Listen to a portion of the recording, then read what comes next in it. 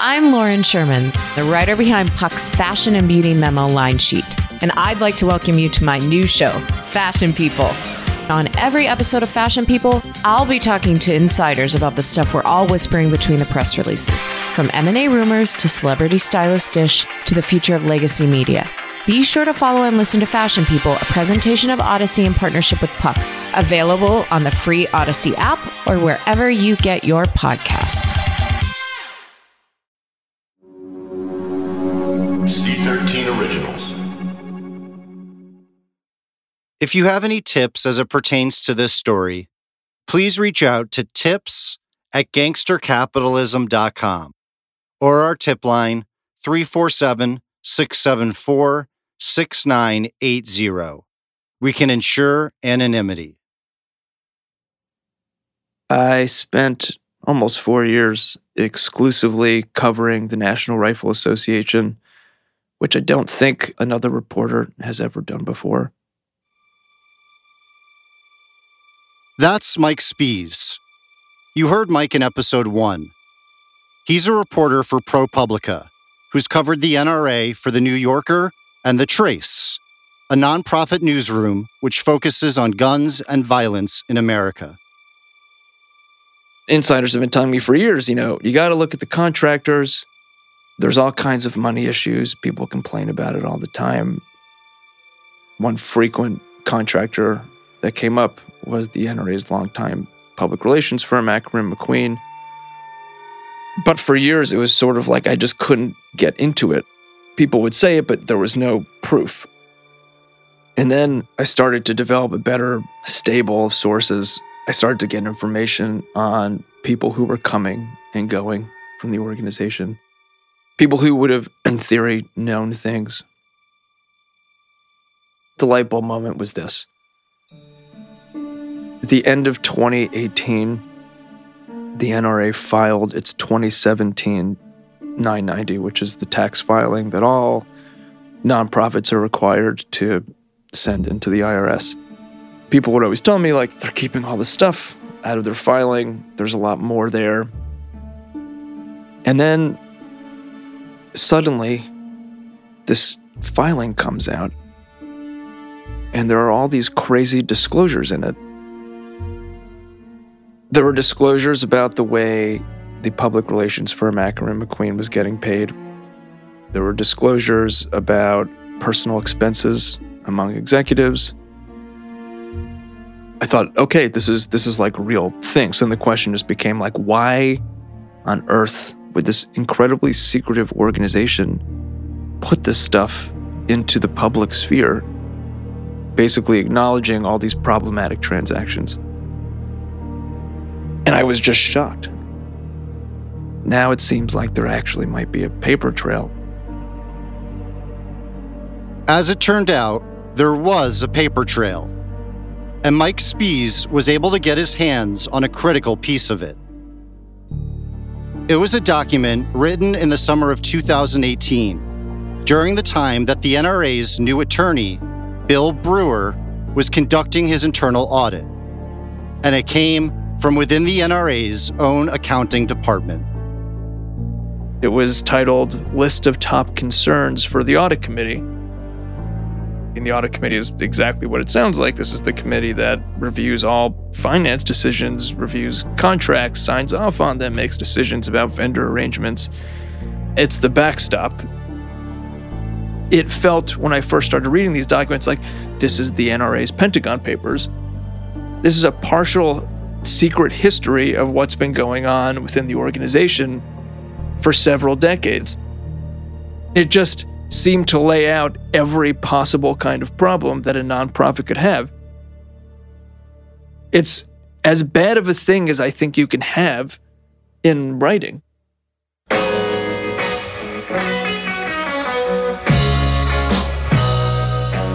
I did not expect going into the annual meeting at Indianapolis that it would blow up the way it did. LaPierre claimed that his handpicked guy was stabbing him in the back. But if he did step aside, it would make sure he got a good retirement package. Wayne LaPierre, you owe us an explanation. You owe us a greater voice in what's going on.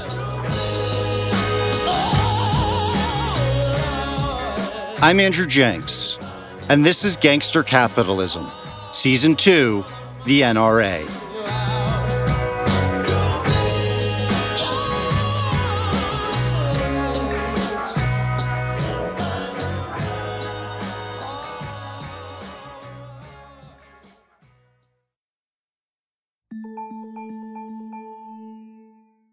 Calling all pop culture enthusiasts. Are you obsessed with all things celebrity? Do you live for the drama, the laughs, and the unexpected moments that unfold on social media?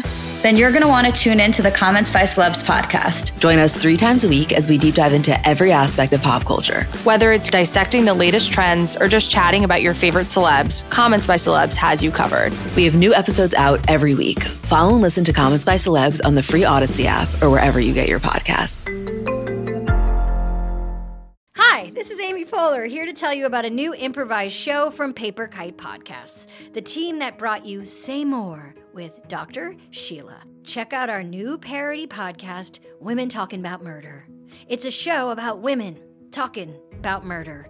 Every episode features special guests, twists, turns, and the mystery of a missing co-host. Available on the Odyssey app or wherever you get your podcasts.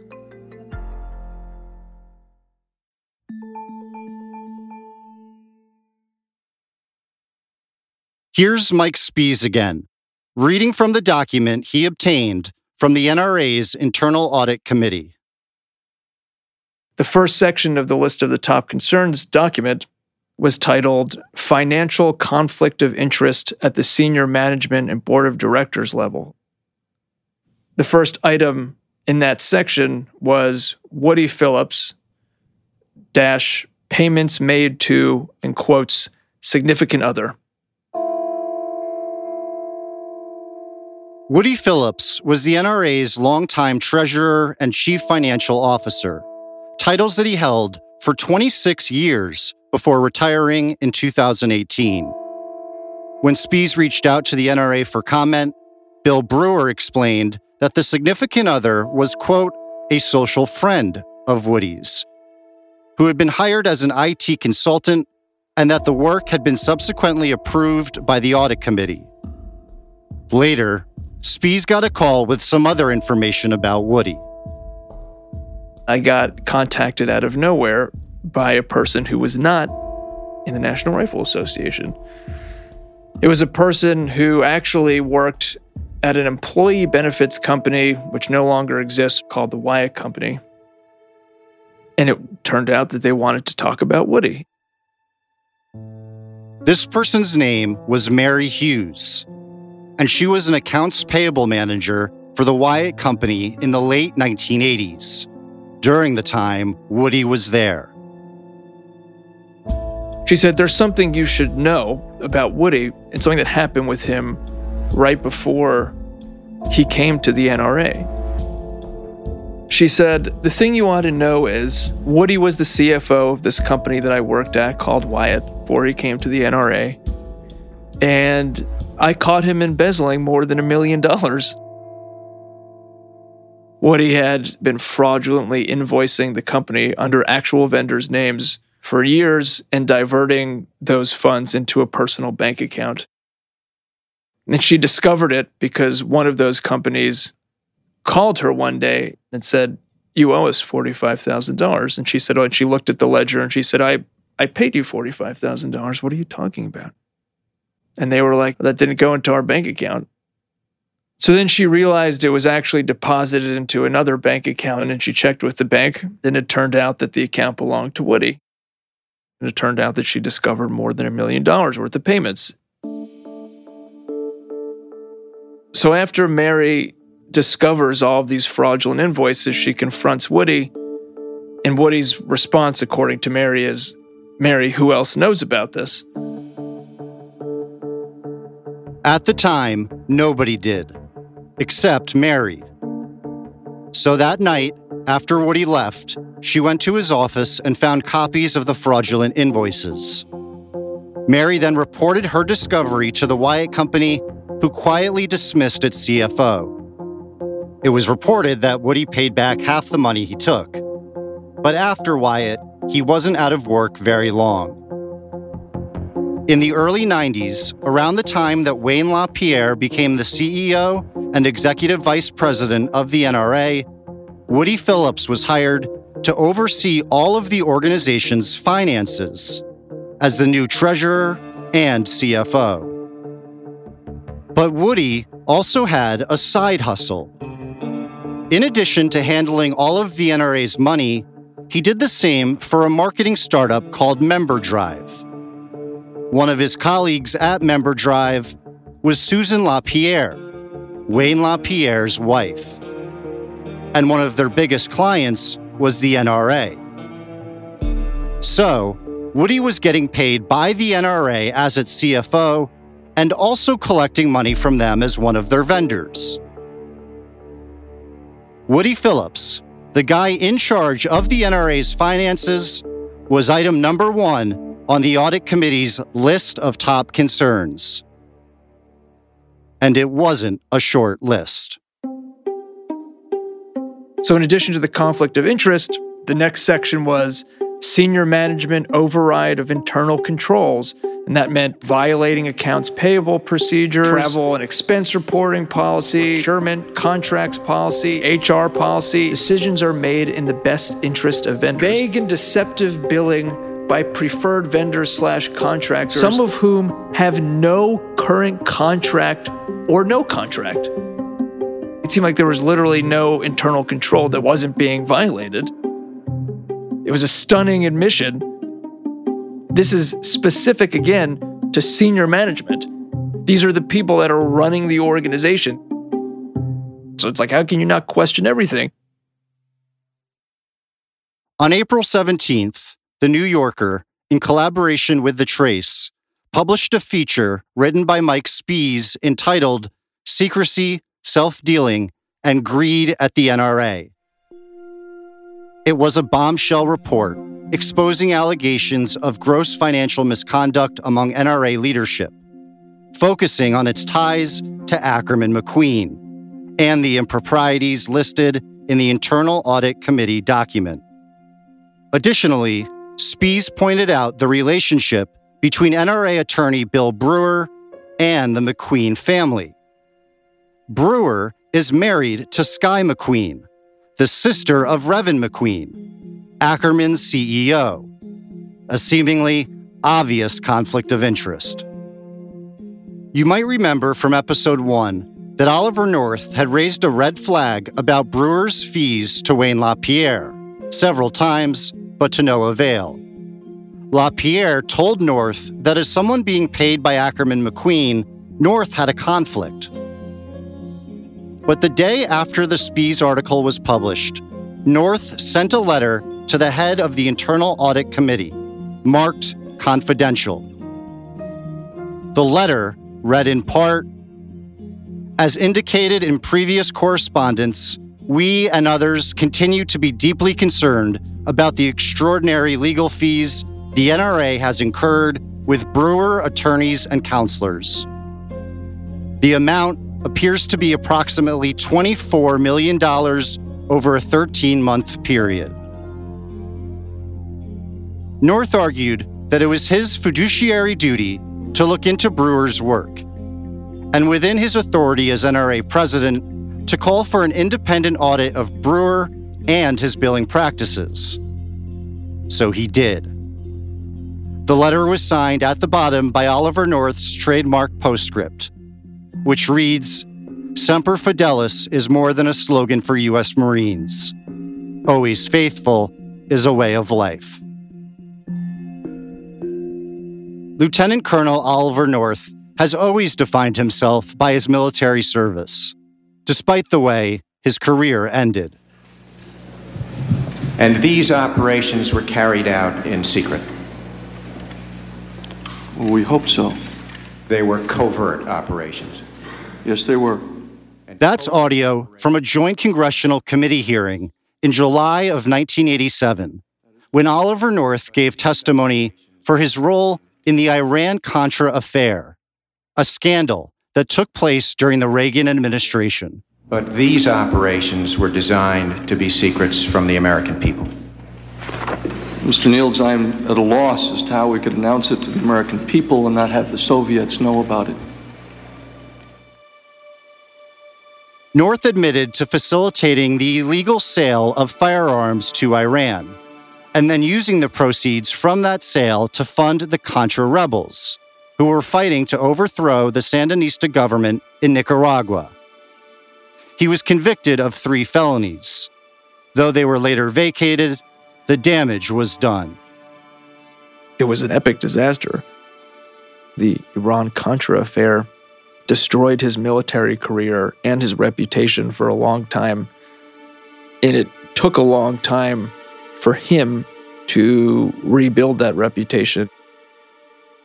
Now, as president of the NRA, Oliver North saw another potential scandal on the horizon.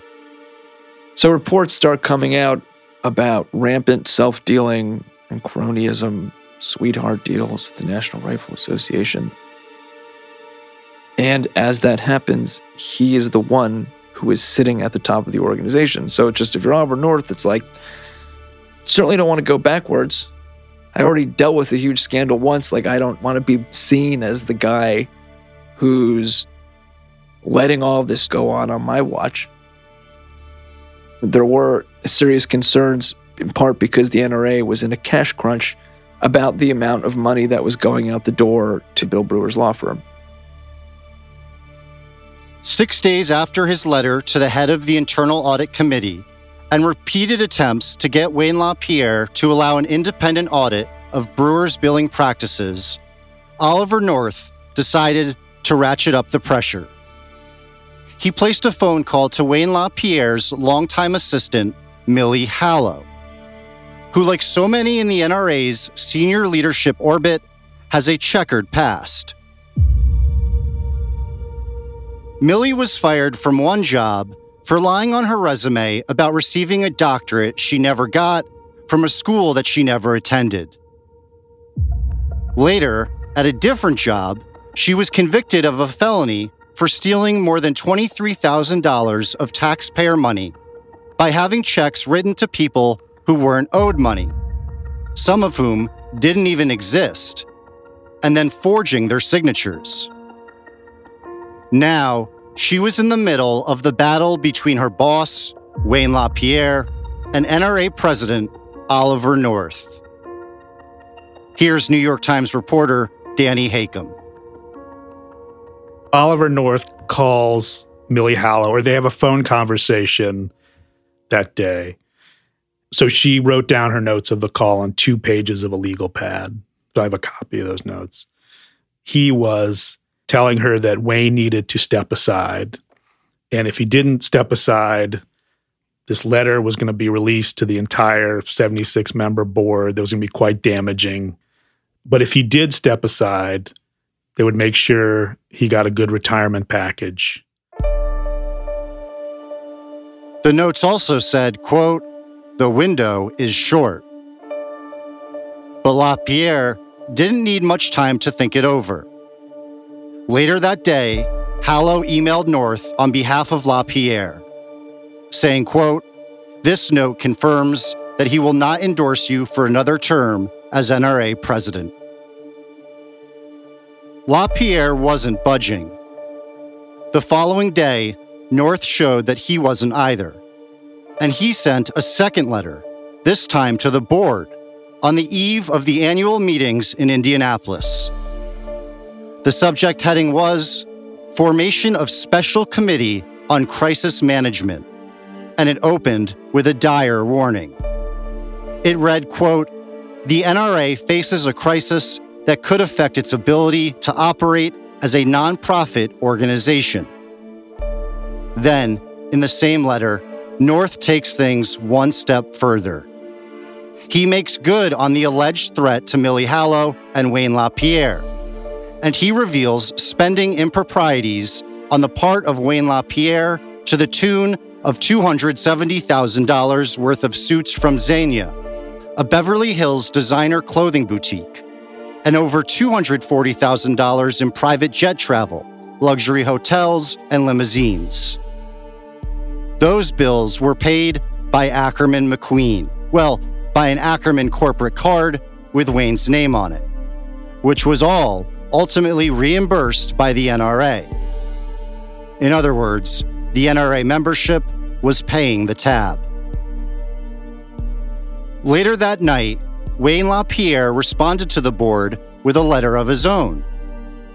"Dear members of the board," it read, "leaders in every walk of life must often choose between what is true and what is polite, between what is convenient and what is right. I believe each of you made that choice when you joined the NRA board. Yesterday evening, I was forced to confront one of those defining choices. Styled in the parlance of extortionists as an offer I couldn't refuse. I refused it." LaPierre concluded the letter by saying, "I believe our board and devoted members will see this for what it is, a threat meant to intimidate and divide us. I choose to stand and fight and hope to bring 5 million members with me. Sincerely, Wayne LaPierre, NRA Executive Vice President."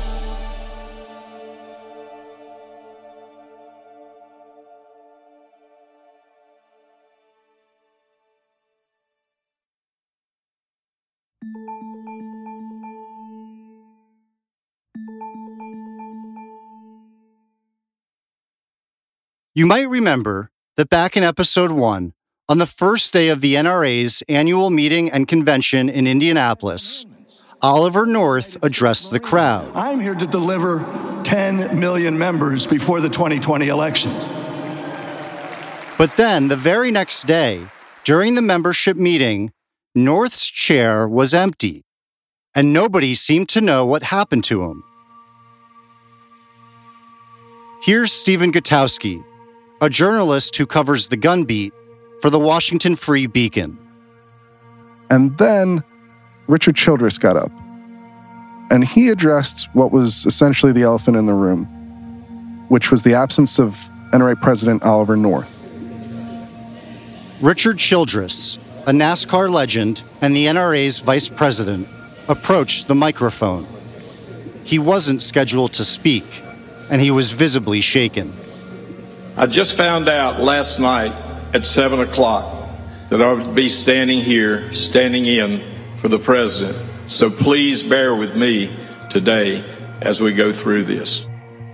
Without any objections, I'd like to read a letter from Oliver North.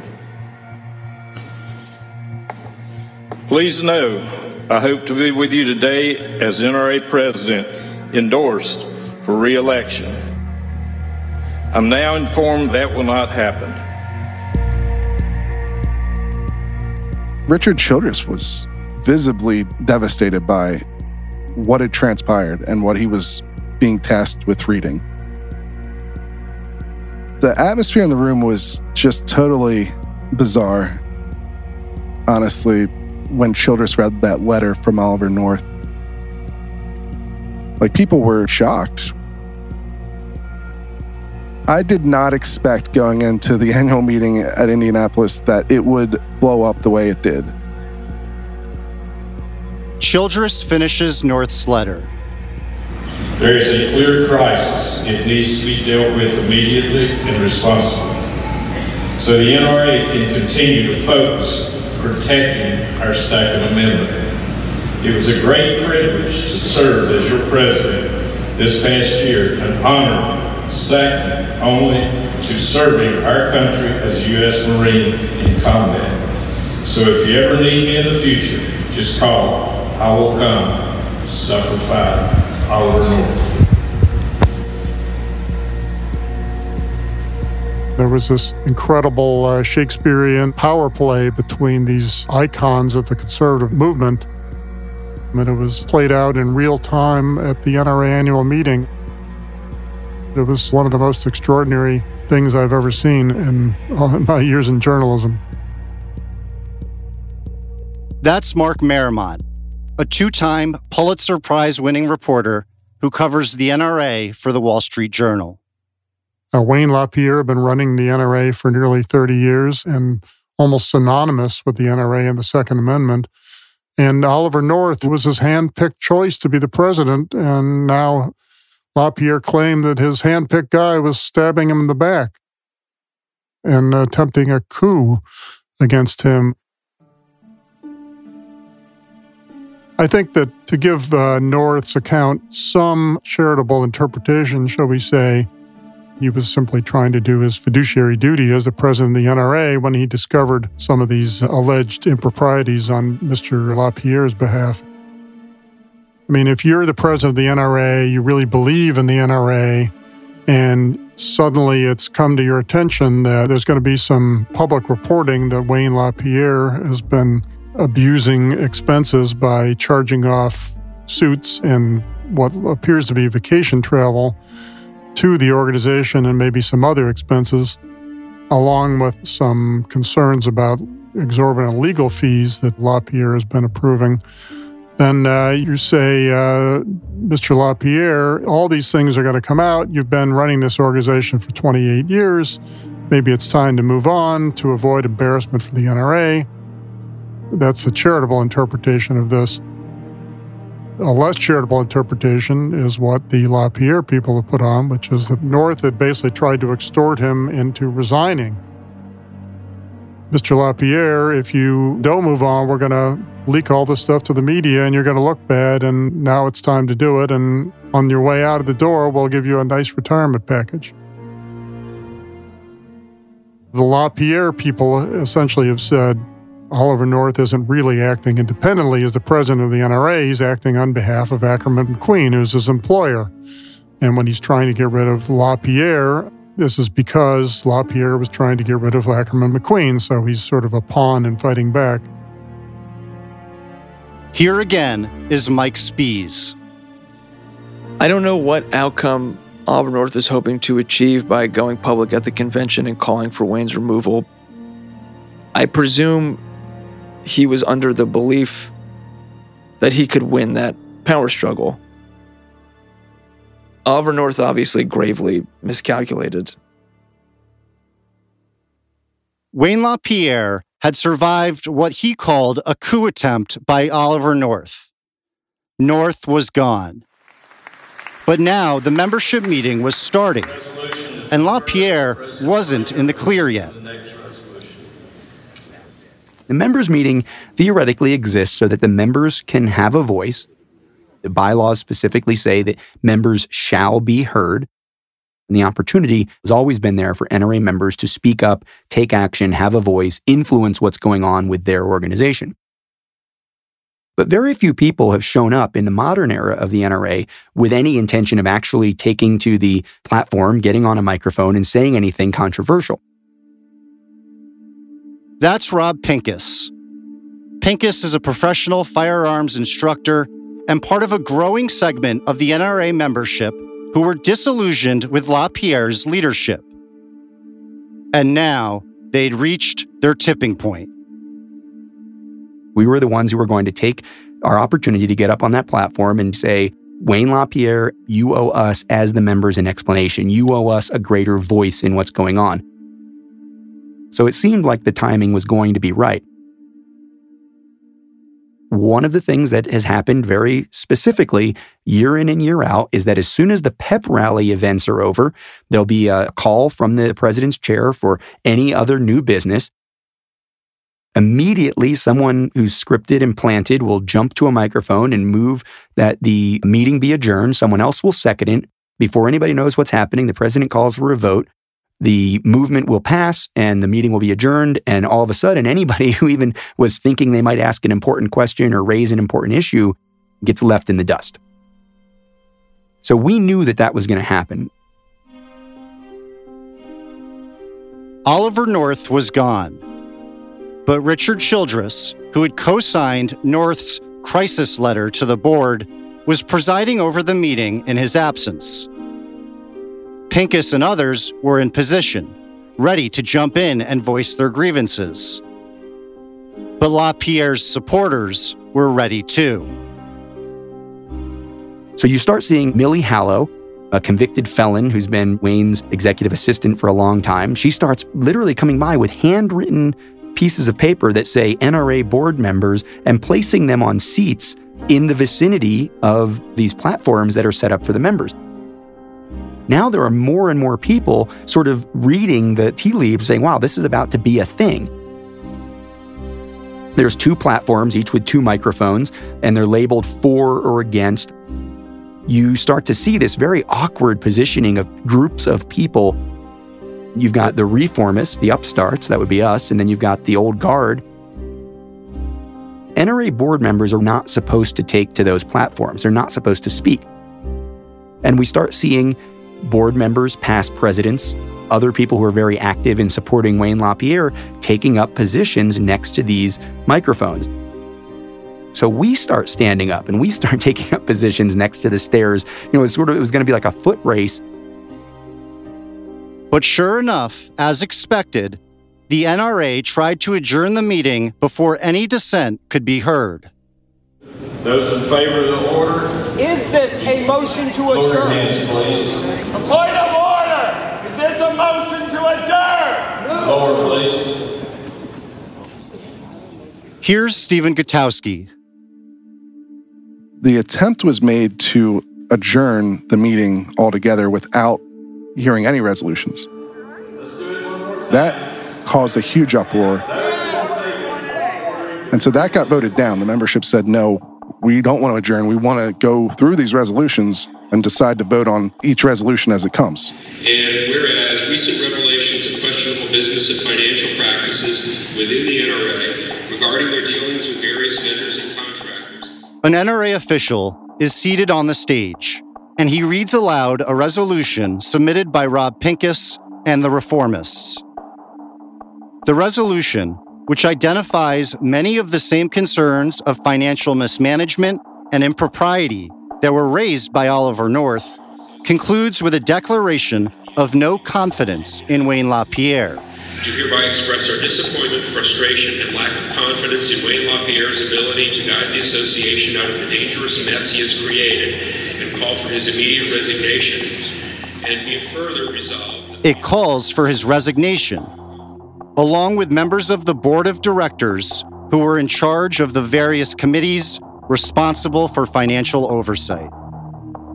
The proposal was calling for a vote of no confidence in Wayne LaPierre, calling for a complete public audit of all the NRA's finances, calling for a complete ethics committee investigation into the actions of Wayne LaPierre.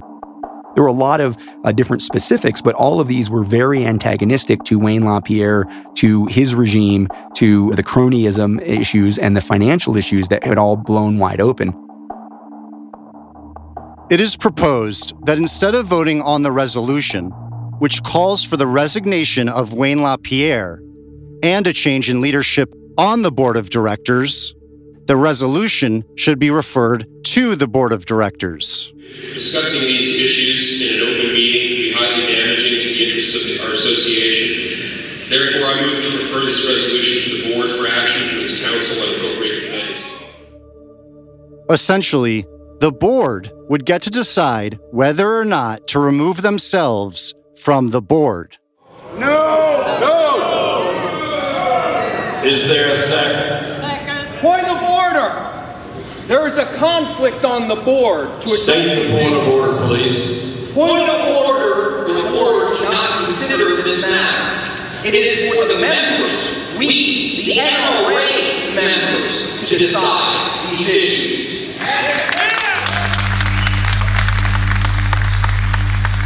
Rob Pincus and his reformist group moved to discuss the resolution to remove LaPierre immediately and out in the open amongst the voting membership, instead of sending it to the board. That is a motion to go into executive session. This is known as executive session. Is there anyone that would like to speak in favor of going to executive session? Sir, your name, please. Rob Pincus, Maitland, New Jersey, NRA Life member. I believe we should go into executive session. I, for one, would like to end the secrecy. I would like to end the control and open this up for debate, for discussion, and deal with the fallout from that honestly, openly, so we can get on with the business of defending our Second Amendment rights as intended.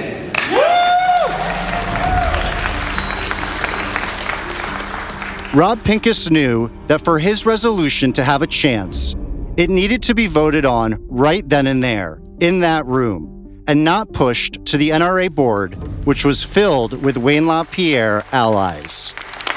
Is there anyone who wishes to speak against going into executive session? Yes, ma'am. Marion Hammer, Tallahassee, Florida. That's Marion Hammer, a former NRA president and legendary gun lobbyist from Florida. Hammer is responsible for passing laws such as concealed carry and stand your ground, a law that gained wide recognition after the shooting death of teenager Trayvon Martin. Marion Hammer is also a current board member. Members, executive session of a group this size is not possible. Executive session is designed for secrecy to discuss internal business that should not be available to outside forces who could possibly damage your organization. There is no way to control an executive session. Anything said in here under the pretense of executive session will be public knowledge moments after it's said.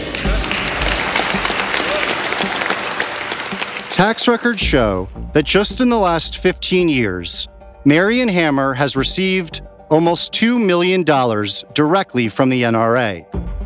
So I am opposed to executive session. I am opposed to this resolution. The lifeblood of this organization is on the line. We are under attack from without. We do not need to be under attack from within. Thank you.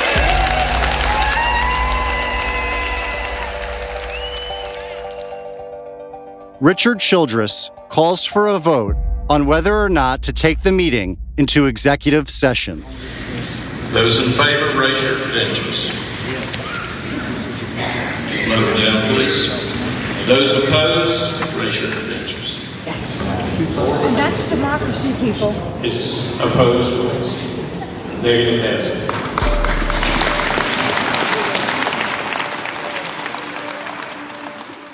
The reformists are outvoted. No executive session. And the resolution is then quickly moved to be determined by the board behind closed doors. Here's Stephen Gutowski again. And so that resolution, instead of being adopted by the membership in the meeting, was instead referred to the board. Essentially, these board members are going to get to decide whether or not they should resign, which was a victory for NRA leadership, for Wayne LaPierre. The response was, no, members don't have a voice. You need to pay your dues, give us the money, and trust us, we've got this. If you were going to script something that was tone deaf and the wrong response and exactly the problem, they provided it. The battle to remove Wayne LaPierre was over, and he was reelected as executive vice president. But the war between the NRA and Ackerman McQueen was just getting started. Disastrous financial mismanagement, sexual harassment claims, a multi-million-dollar mansion, sweetheart deals, and evidence of kickbacks would all spill out into the public. It appeared that people were getting rich off of money donated from members. And one more thing happened during the weekend of the annual convention. Remember Letitia James, New York's brand new Attorney General? In episode 1, we mentioned that James had made a promise during her campaign. Well, she made good on it. Letitia James, she's announced that she's opened an investigation into the National Rifle Association. The very same day Oliver North was a no-show at the convention, James officially launched her investigation into the NRA. We will be looking into the NRA and their finances, and there's been a number of individuals who have stepped forward, who serve on their board, who want to cooperate with our office. Just 24 hours after Donald Trump, Wayne LaPierre, and Oliver North had shared the stage, things had gotten very messy for the NRA.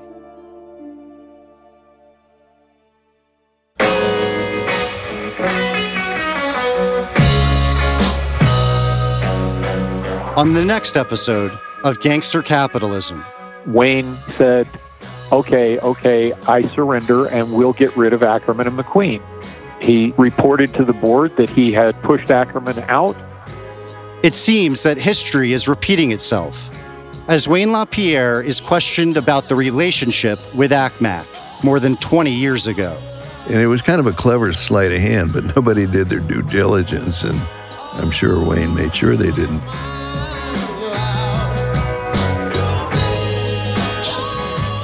If you have any tips you'd like to share, please reach out to us at tips@gangstercapitalism.com, or you can leave a voicemail at 347-674-6980. For more information, go to gangstercapitalism.com and follow us on Instagram @gangstercapitalism or on Twitter @gangstercapital. This has been a creation and presentation of C13 Originals, a division of Cadence 13. Executive produced by Chris Corcoran, Zach Levitt, and me, Andrew Jenks. Written and directed by Zach Levitt and me. Produced by Lloyd Lockridge and Perry Crowell. Edited by Perry Crowell. Mixing and mastering by Bill Schultz. Research and production support by Ian Mont. Production management by Terrence Malangone. Studio coordination by Sean Cherry. Artwork and design by Kurt Courtney. And marketing and PR by Josephina Francis and Hillary Schuff. Our original score is by Joel Goodman, and our theme song, Your Sins Will Find You Out, is by Eli Paperboy Reed.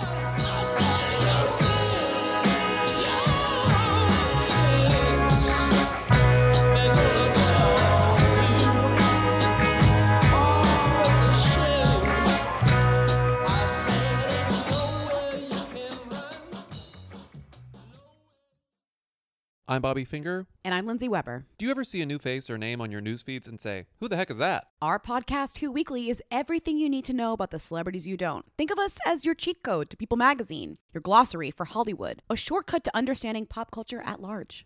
For the past 8 years, Who Weekly has been telling listeners everything they need to know about the celebrities they don't. The New Yorker says we spelunk deep into the demi-monde with convivial delight. That's a direct quote. Mostly, we're going to explain to you Irish star Barry Keoghan's sudden rise to fame and relationship with a not-so-under-the-radar pop princess named Sabrina. The fake wedding Real Housewives star Cynthia Bailey had to promote a limo rental company. And why all the Gen Zers you know are talking about a guy named Benson Boone. Each episode goes deep into the biggest celebrity stories of the moment. And if you're still confused, we even have a weekly call-in episode where we answer the most burning celebrity queries. Who Weekly airs twice weekly with brand new episodes on Tuesdays and Fridays. Listen and follow Who Weekly, an Odyssey podcast, available now for free on the Odyssey app and wherever you get your podcasts.